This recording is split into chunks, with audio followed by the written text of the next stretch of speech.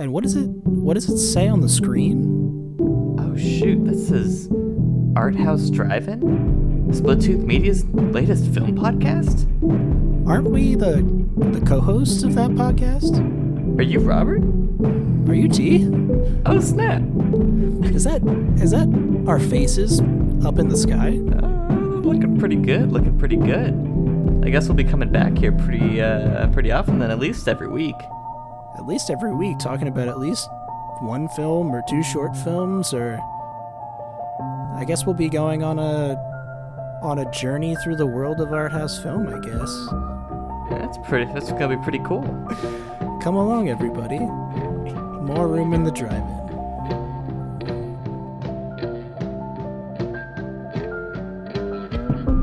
I don't know how we got here, but I love it. Welcome, everybody, to the inaugural episode of this podcast where I am leading my cousin T through the world of art film, of avant-garde film, of experimental film, like a Sherpa going through the Himalayas. You're my spiritual leader going through this journey. That's what I want to be, man. That's why I want to be there for you. And so my name's Robert, and so my background is in film studies. I just finished my master's at NYU in cinema studies, and I studied film at BU as well. And I've worked for some film festivals and production companies. Now I work for a nonprofit that works with screenwriters and all that stuff. So I am in the weeds of all of this stuff, and I'm here with one of my best buds and cousin. Yep. My name's T. My name is actually Rob as well, but didn't want things to get too confusing here. I have zero background in film. I studied geology in school, and I'm currently working a job to save up for my master's program. Did a little bit of theater and performing arts along the way, but that by no means makes me qualified to judge any of these. So now, because this is the first episode, we're going to introduce the idea as well. So, lately I've been sort of ruminating and obsessing about how to introduce someone to the world of art house film for the first time if they've never, experienced that before. And I talk a lot about it in the past with people here at Split Tooth and everybody else about my journey. And, I was on a very normal path, even though I was in film school, until I stepped into Ray Carney's John Cassavetes and Robert Bresson class, which was way over my head, and I was not ready for that at all. And Brett and Jason, who work for Split Tooth, were actually in that class and sort of helped me along, like film studies angels. And I kind of want to I wanted to build a show around, opening the door for somebody into this world of film, like the door was opened for me by people like Jason and Brett and Carney.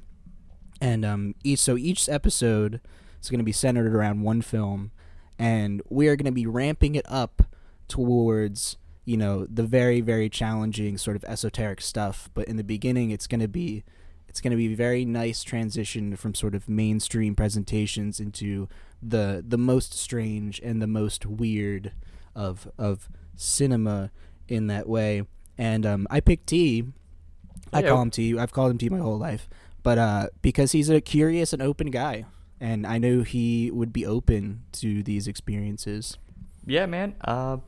Kind of similar. Like I don't watch too many movies as it stands. I watch a lot of the mainstream stuff that comes out. I particularly like horror movies, but I'm actually really interested to see this whole different side of film. Well, you'll fit right into Split Tooth because there are some horror addicts here. Perfect.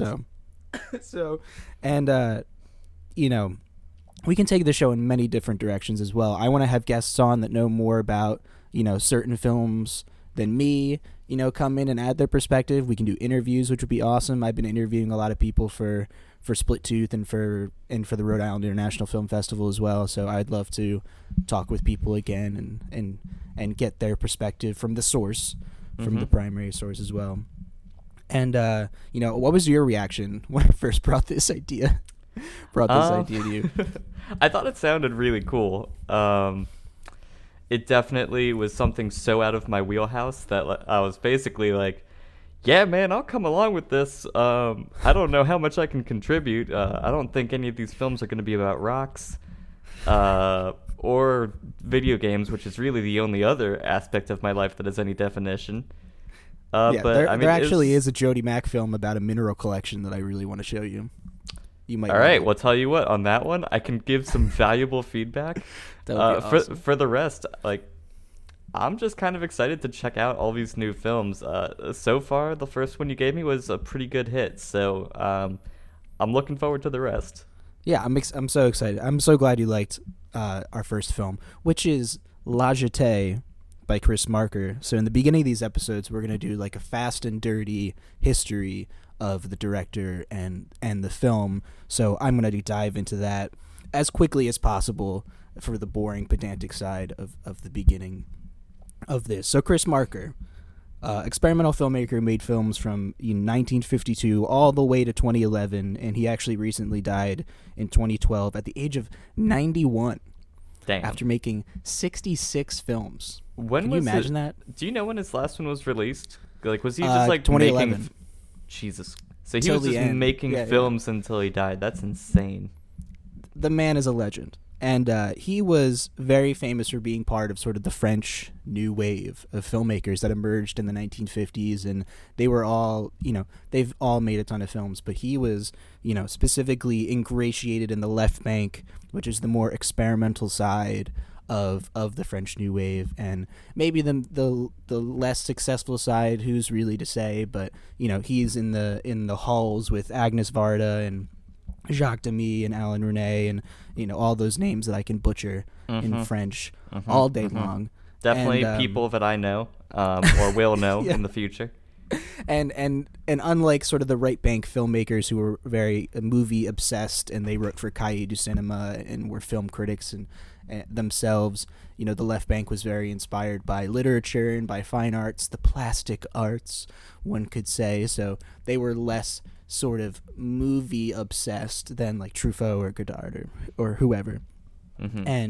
And Marker himself, how you loving this history lesson? I'm sure it's I'm learning something new. I don't mind. yeah. And he's known primarily for three films other than La Jetée. La Jetée is one of his most well-known works, but he's known for A Grin Without a Cat, which is a highly political film that's mostly found footage about sort of the politics of the 60s and 70s, I think the 50s as well. It's an amazing film.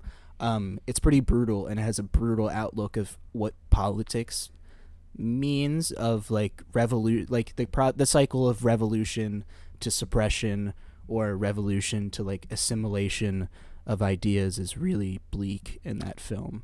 Yeah, I'll be honest, not what I was expecting from a title like The Grinning Cat. No, yeah. And the second film that he's really known for is Sans Soleil, which I like to describe as like La Jetée on steroids, where I think he even said it's sort of a logical progression from La Jetée to Sans Soleil. We are gonna watch that someday, but I'm gonna give you some time because it's a toughie. Yeah, It's you a got you challenging got you film. got to give me some time to ramp up. I mean, this first one was Yeah. maybe 28 minutes, but I know you've mentioned there's a 7-hour one somewhere in there. That's Bellatar. I don't know. We're gonna get there. Oh boy, yeah, I don't know, but I can take that right off the bat. I'm gonna bring Bellatar into your life. It's the last thing I do. So we're gonna get there. And the third film that Chris Marker is really known for is called Le Jolie Mai, which is like a cinema verite style film where he just goes around Paris and interviews random people, and it's sort of like a random off the cuff raw interview film. Very long. It's like over 2 hours long. I haven't seen it yet, but I really want to. But I need to devote the time and energy to something like that. So, I mean, that's a quick and dirty history of our boy, of a Chris Marker, and and the film La Jetée has been very influential. It spawned 12 Monkeys, famously Terry Gilliam's film. It spawned a music video from David Bowie. It is very influential. You can see its fingerprints everywhere in sci-fi cinema and everything like that. So Yeah, after watching it for this first time, I can definitely start to pick up on that. yeah, Particularly for me, Inception. Inception seems like a much longer version of La Jetée. you're With gonna a anger little all more the Matt Incep- Damon. I completely I agree. The Inception fans are rabid. I am not one of them, so I am firmly in the La Jetée camp. So I'm glad you said that, because now we are united in our opposition, I should say. Yeah, and I mean, the only other thing about La Jetée, it's very influenced by post World War II, about sort of people thinking about the French government's complicity in Nazi occupation. It's about the Cold War, obviously. It's about the war in Algeria, global fear, everything like that. Chris Marker and all of those filmmakers made a lot of films about post-colonialism or I guess at the time colonialism, and how damaging that was to sort of global culture and community. And so it's all about a lot of different things. And T now is going to go into a quick and dirty synopsis of this film, so that you all know what it's all about. All right, so right off the bat, I just want to preface this by saying I did not pick the English narrated one. I picked the French one, not on purpose, but that's where we're staying. So forgive me if I missed a few key details. So we start off, main character, he's a little boy.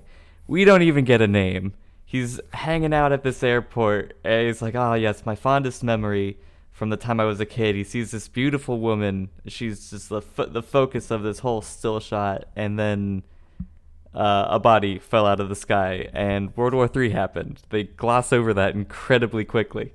But here we are. He is now in a prison camp with a bunch of other French people. Am I right in saying that the captors were German, or was that just me making assumptions? Okay, well, that's definitely good. They're definitely speaking German.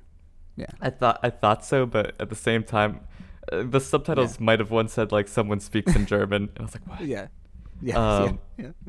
All right, so we find out that these German captors of his are trying to send people back to the past to find a way for their civilization to survive in this post-apocalyptic Fallout world, which is what I was thinking of basically the entire time. And so to do that, they need someone who's got the really strong tie to the past. And I guess this guy and his memory of this one girl, it fits the bill. So they pump him full of drugs, send him back to the past, and he has a great time walking around parks and going to museums with this woman who just accepts that a stranger pops out of nowhere from time to time. And after all is said and done, he goes to the future. And everyone in the future wears buttons on their foreheads, and they apparently have the key to salvation, which brings back, and then they kill him right where he saw that person die as a kid. So we've come full circle. I love that. And that's synopsis. my 2 minute synopsis. 2 minute. I love that. That was awesome. And to sort of supplement that as well. So that's like the fun synopsis of it. But when it's described in experimental film, classes or seminars or whatever, it's a film almost made entirely of still images, where there's a blur of motion at one point where Chris Marker actually borrowed a 35mm camera for an hour. This is not a guy that had a lot of money when he was making this film, but most of the film is completely still in that way. So, sci-fi, post-apocalyptic dystopian film, or experimental still image film in that way. Yeah, and I mean the still images obviously were a little weird for me at first. I mean, I can safely say this was the first still image film that I've ever watched. But at that time, were moving picture films more prevalent? Were there still picture films coming around? Like there were still image films. I'm certain, and it's just this is definitely one that is most well known. The one that I know. I don't know if I can. I did some research on like still image films, and there's definitely some out there, but this is the most notable in that way. And yeah, because I know that this was like I know this is like 1962 and all, but I was like, I don't know if this is normal for 1962. I couldn't tell you when actual moving pictures became a thing. That was not something I studied in rock class. Yeah, exactly. No, so this is definitely not normal. It's not normal today for 62. It's not even normal for like the 30s or the 40s. So this is a very radical film in that way. So it's that early. Yeah. Huh. Learn something new every day. Film goes back a ways to like the early 1900s, like before the turn of the century as well. So that's more. Damn. That's like the boring All right. historiography side that I'm not so hyped up on. But yeah, and this goes smoothly into the beginning of our analysis portion, which is the portion that I love because I'm more of an analysis lad than a historiography lad, and the still images obviously you have to talk about that when you talk about this film immediately. And I think you also have to talk about the first frame of the film and in regards to composition and everything. Like, what did you think when you saw that first frame in the beginning of the film and it just stayed there and didn't move as the credits just kept moving? And were you like, is there going to be some motion in this motion picture? I think at that point, I was kind of like, all right, start of the movie. What am I seeing here? Airport. Mm-hmm. And go. Okay, now. And nothing happened. I was like, all right. I was like, maybe there's something I'm supposed to be looking at in this airport. Yeah.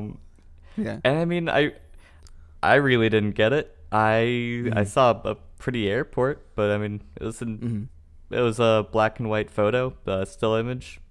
As the subtitles started showing up, I was like, oh, this was his favorite spot as a kid to come and watch the planes take off, and I was like, okay, all right, so it has some significance. It was definitely a very wide shot. Like, they showed a lot of that airport, which I guess it had a pier kind of, like where I guess people could go and just watch the planes come in. I guess that's not really a thing anymore, though.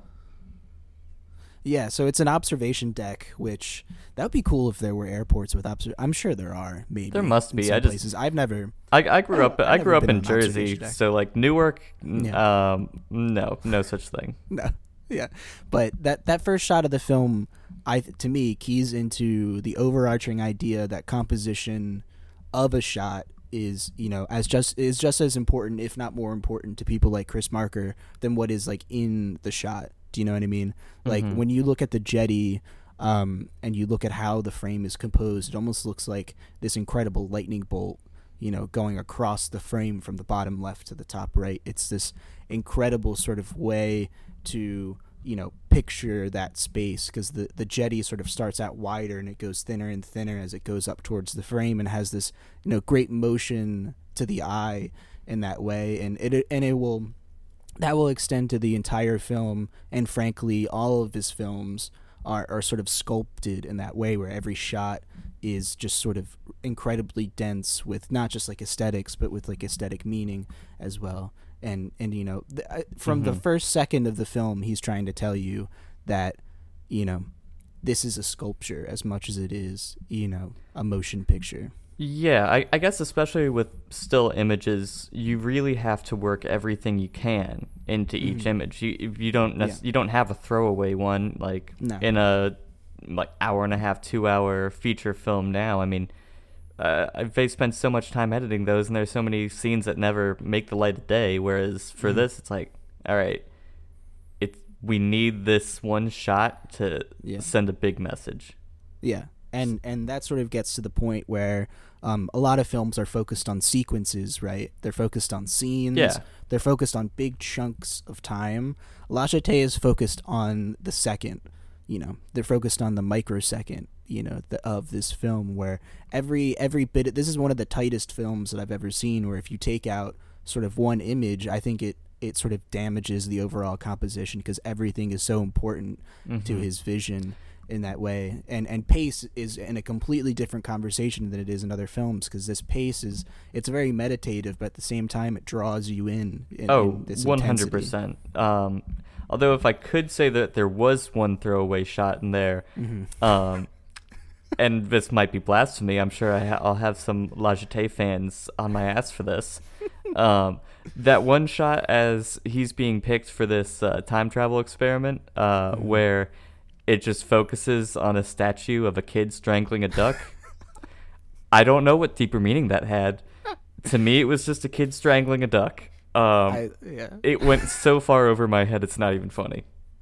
It looks so strange. I think it adds to the strangeness of this prison camp, of this place. which is incredible. I guess these captures were like, what's gonna really spark up the decor? What's going to make the feng shui energy flow in this prison? I've got it. The statue. Yeah, and a big part of this film was actually filming art. So there's a sequence of a museum. There's multiple shots of statues, like the duck statue, like the duck, and of other statues. I'm sure he went to like some sculpture garden or something. Oh, probably. And to me, it keys in as well. Obviously, like literally on this aspect of sculpture. If he's filming statues and you're looking at still images, there's definitely a 1-to-1 that you can comparison that you can make. But also, of the museum experience in that way is a very different experience than your waking consciousness in that way, where you're walking around a museum and your mind is so keyed in to the aesthetics of the space and to everything that you're experiencing in that way. It's such a different way to experience the world than in your waking daydream.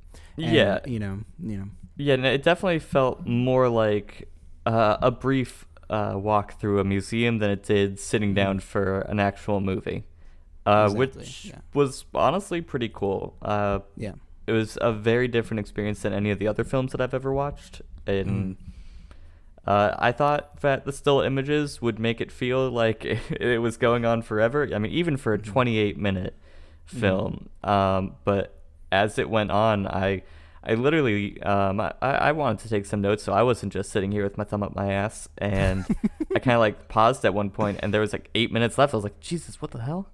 Yeah, and it's funny to think about experiencing museums because you and I, knowing each other since birth, our families have unleashed us on museums many a times, and it's like I think most of the time it was just to find something for us to do and get rid of us for a little bit. Just run around the Franklin Institute for 2 hours and you get tired out, so you could just sleep in the car. Or exactly. Like yeah, but it's funny thinking about today.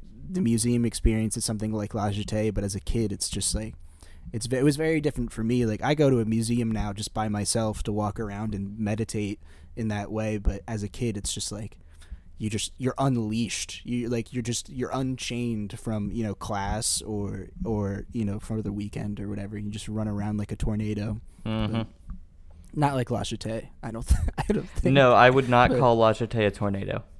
No, a slow-moving storm, maybe, but definitely not a tornado. Definitely, yeah. And this brings us to our next topic as well, other than the still images, because I think you can talk about the still images for a long time with La Jetée, and it's the sexiest part of the film and the one that makes it stand out. But I think a lot of different other parts of the film are really important. 100%. Like the sound, which is one of the first things you noted to me when we were talking about it. I think the sound of La Jetée is brilliant.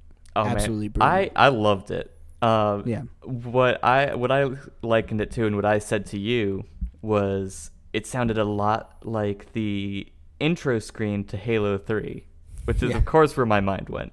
But it was just this gospel-esque choir that kind of had this low building intensity, which kind of carried its way all throughout the film. I thought that was really cool. And even with the shot of the airport, that just being in the background made even this one still shot of an airport seem incredibly foreboding. It never had any... It never made you feel like, oh, this is going to be a happy film. Right off the bat with this sound... with the soundscape, it basically told you, hey, man, you're in for a ride. Yeah. All of the score of this film is all about tone, which I love. It's not wasted sound. There are no moments where you're just like riding along with the soundtrack or whatever like that. It always delivers this incredibly sort of visceral tone to you. Right in the beginning, like you said, right in the beginning of that shot, like, my favorite part is when the choir music coincides with the destruction of Paris. Like, I love how you're describing your synopsis. He's like, yeah, Paris is destroyed, whatever, because that's exactly they went how over it so fast. Like, in the span of like 30 seconds, Paris was destroyed. I was like, all right, World War III happened.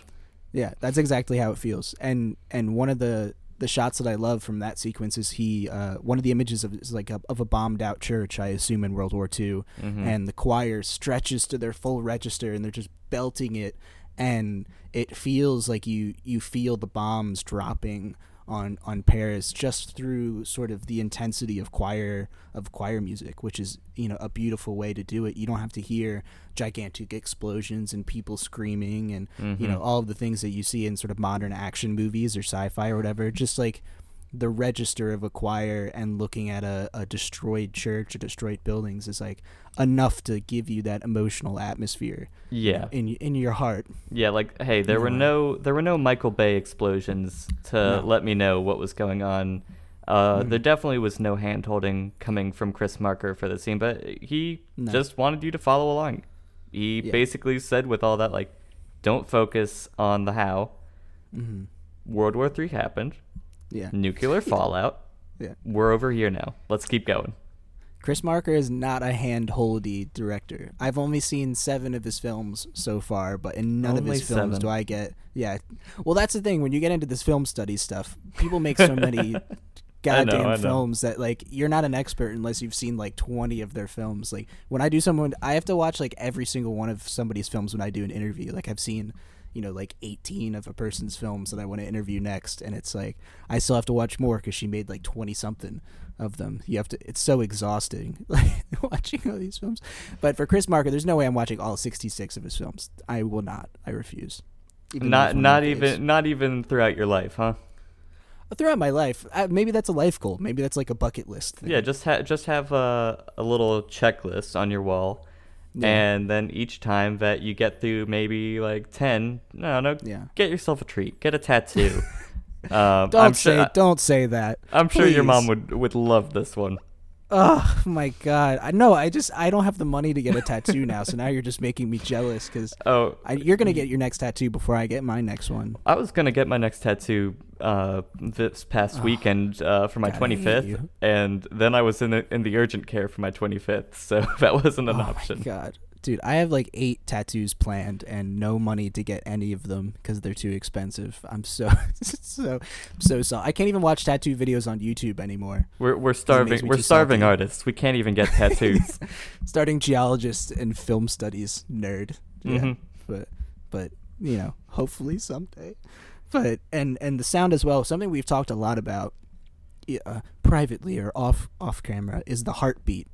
During the first experimentation scene where the protagonist is being pushed into the past. You know, how did you feel when you first heard that thudding heartbeat amidst the silence? My first instinct, I haven't listened to many heartbeats, but it sounded more to me like a dubstep beat in a warehouse rave than a heartbeat. I mean, I knew what it was. Don't get me wrong, but when it came up with his captors standing in that like bright doorway and like ushering him to this crazy experiment, it sounded more to me like so and it stayed on that shot for a little bit, and so I'm watching this and I do get it. I know he's terrified, but I'm also dancing a little bit in my seat.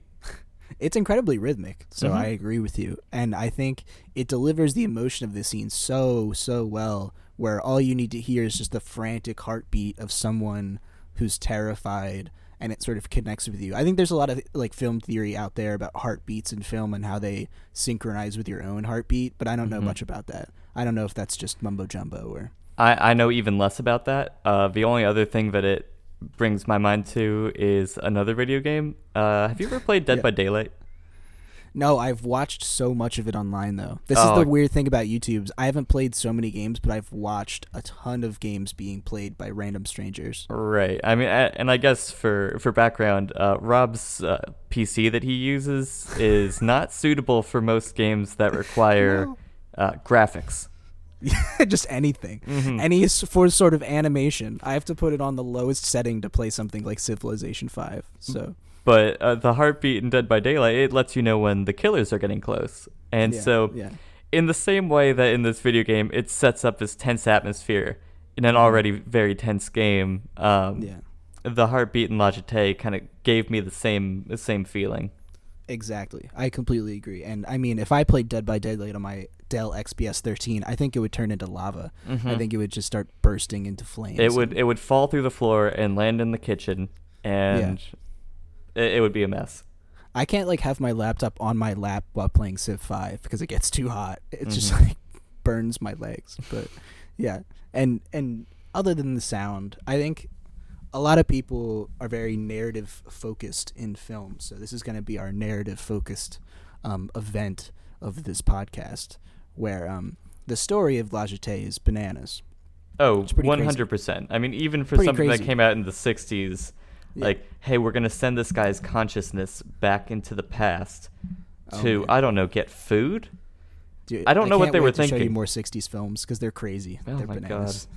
Yeah, they're insane. Like, that was just one of those parts that I just had to roll with and assume that along the way it would make more sense, because I knew essentially what they were sending him back to do, but I didn't see how he was ever going to do it. Yeah. So they pick him because he has a very strong attachment to this one image, and to me it talks a lot about memory and sort of how we remember things. For the protagonist, he remembers, this moment of his childhood just as like the emotional reaction to a beautiful woman's face. And maybe I've been watching so many filmmakers lately who focus so much on memory, but it makes me think about how I remember things. Do I remember things as like a data point, or do I remember things as an emotional sort of moment, or even like an aesthetic moment looking at that woman's face? Like, when you look at your childhood, do you remember them as like a set of mathematical times, or as like a succession of sort of emotional moments? Oh man, I am the wrong person to ask about my memory. Yeah.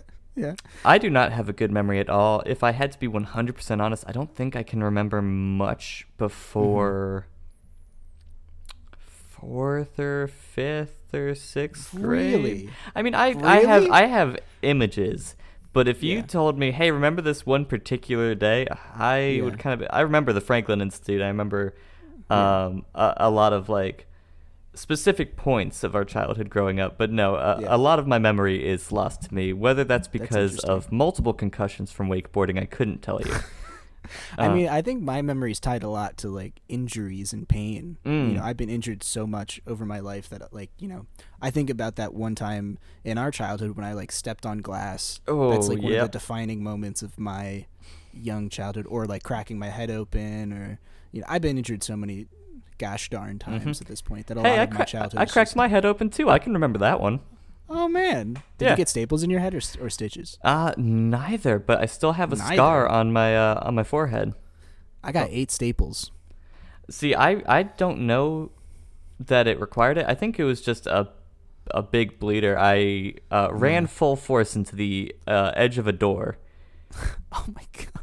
I don't know how I missed it, but dude, I remember distinctly being dragged away by my first grade teacher and one of my friends at the time because I had so much blood in my eyes that I couldn't see.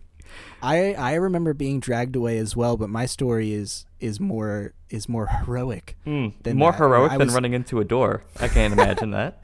I was playing football, and I remember there was this like triangle of concrete that people like skip roped on or whatever, and I was going up for an interception. I caught the ball and someone hit me underneath. I flip over and my head goes right into the corner of the triangle. I get knocked out, and I wake up to all of my friends looking at me like The Sandlot or something, like some like kid movie. And then I hear someone go, I think he's bleeding. And then a searing pain immediately coming into my head, and the third grade teacher like took off my shirt and put it on my head because it was bleeding so much and stuff. Yeah, that's a really good story. I wish I could take it and make it my own.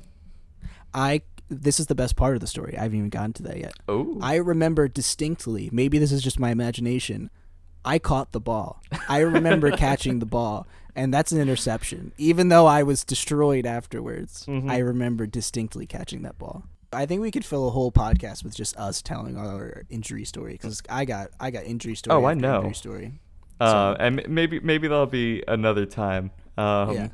Sorry to derail all of the memory talk. Yeah. I can even divide them between rugby, boxing, Muay Thai. I can give you flavors, wrestling. I can give you like different sects of my injuries as well. But back to the film. Something that's really interesting about, the storytelling is a lot of it is sort of world building embedded into the film, which, T and I have been talking about this a lot because of the Demon Souls remake and everything like that. But I love stories that are told through the environment, like La Jetée. Like you look at there's a shot of a doorway in the beginning of the prison camp, and there's sort of light pouring through that doorway in this incredible way, but the door is sort of shrouded in darkness on all sides, and you sort of get this idea that the people who live in these tunnels have no contact with direct sunlight, that they only perceive sunlight through sort of vestiges and glimpses, which is really sad and tragic, but adds so much to the world of this film without having to be told, or look at or hear someone's experience explicitly. Yeah. There aren't many shots that Chris Marker uses to give us that idea,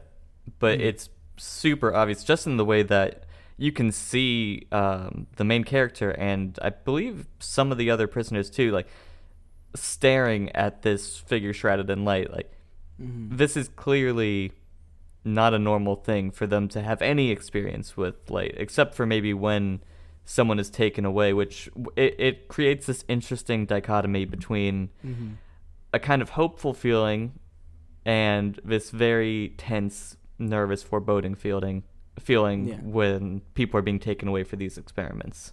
Yeah, I mean, they even call that main doctor Dr. Frankenstein type, so they know what's going on when he's coming out. Yeah, and it's funny that you get a lot of the emotion of those scenes through like facial expressions, through body language, through all of these things that are not part of the sort of, I mean, they're part of the mainstream lexicon, but they're definitely not sort of emphasized. When you look at I love that moment where he's expecting Dr. Frankenstein, and I think the quote is that he sees like a very concerned, like reasonable man, and you look at the doctor's face, and he looks so different than you would think. He's not like this malevolent, evil mad scientist. He almost looks like sad that he's sort of putting this person through this experience, and you only get that through his facial expression. Yeah, he's just a regular guy. He wears turtlenecks just like the rest of us. Everybody's wearing turtlenecks. Everyone wears They're turtlenecks only in the clothing future. to survive. You heard it here. Yeah, you only wear turtlenecks and goggles. Future. It's understandable. You lose a lot of heat through the neck. Yeah, and something that that we can talk until the cows come home. But what sort of defines this film as a science fiction film amidst the Star Wars and the Star Trek and in the Matrix and the iRobot adaptation, which I won't speak of here because I love that book so much. And I mean, that's the one with Will Smith, right? I don't know what you're talking about. I don't think it exists. So I remember it was super popular. I think I watched it while I was sick one time. And the robots just super realistic. Great plot, great story. Dude, I saw that movie before reading the book, and after reading the book, I was like, it's just an atrocity, that film. That film is just, I can't. I won't get it. I've never read the book. I'm sorry. Dude, I'm probably a disgrace for saying that. Well, dude, I didn't read the book either. I saw the film before reading the book, and then I read the book and was like, this is literally nothing like it's nothing like the film at all. It's unrecognizable. Well, sure, but I mean, you can say that about a lot of films and a lot of books, though. Yeah, that's true. Yeah, I mean, but and this so gets into how does iRobot tie into La Jetée? So for me, La Jetée has more to do with the science fiction literature that I love from people like Frank Herbert or Arthur C. Clarke or Isaac Asimov or Harlan Ellison or Ursula K. Le Guin, and I just read Bloodchild by Octavia Butler. That was really awesome. And in a lot of these books, there's some sort of experimentation or play going on with ideology and culture and ideas where they're trying to get you to look at something from a different angle or to package something in a different way that gets you to think about your life in a certain way. And those are mainstream. Like, those are not really deep cuts. But no, I mean, I don't necessarily know of them, but that means nothing. Yeah, but the mainstream science fiction that you do know is very different than the picture that I've painted of that literature. And so I've always wondered this idea, like, why is mainstream science fiction cinema so different than like mainstream science fiction literature? It maddens me that it's so, like, cinema like Star Wars and Star Trek and all that stuff is so normal in comparison to those books. Well, I think maybe one of the reasons there is with those books, you have a lot more space to unpackage your ideas. Whereas for most films, if you go past 2 hours, you're already losing your audience. So you have to kind of pick and choose, all right, what's going to be the most interesting story that I can tell in this amount of time. I mean, you wouldn't spend 2 hours reading a book like that, though. No. But even then, La Jetée has more ideas in it in 28 minutes, 26 minutes than most films have in 2 hours. So that's like where I put La Jetée, where I sort of glorify it in that way, that it reminds me of the books that I love because it's so jam-packed with ideas in every single, facet, and it's so short that you're like, man, this is some dense ideological discussion that we're having here when we're watching this film, and it reminds me of like Frank Herbert or something like that, and it warms my heart, but then it makes me sad that like most science fiction films that we watch and we watched growing up are not like that at all. I just watched one of the Star Wars prequels because that's what me and my roommates are doing this month every Friday. I can safely say I didn't get the same feeling from Star Wars Revenge of the Sith than I did from La Jetée. I definitely enjoyed La Jetée more even without all the lightsaber fights. Hey man, and that makes me love you even more, buddy, that you said that. So I'm glad you're having this experience. And although if they could have cast Christian Haydenson in La Jetée.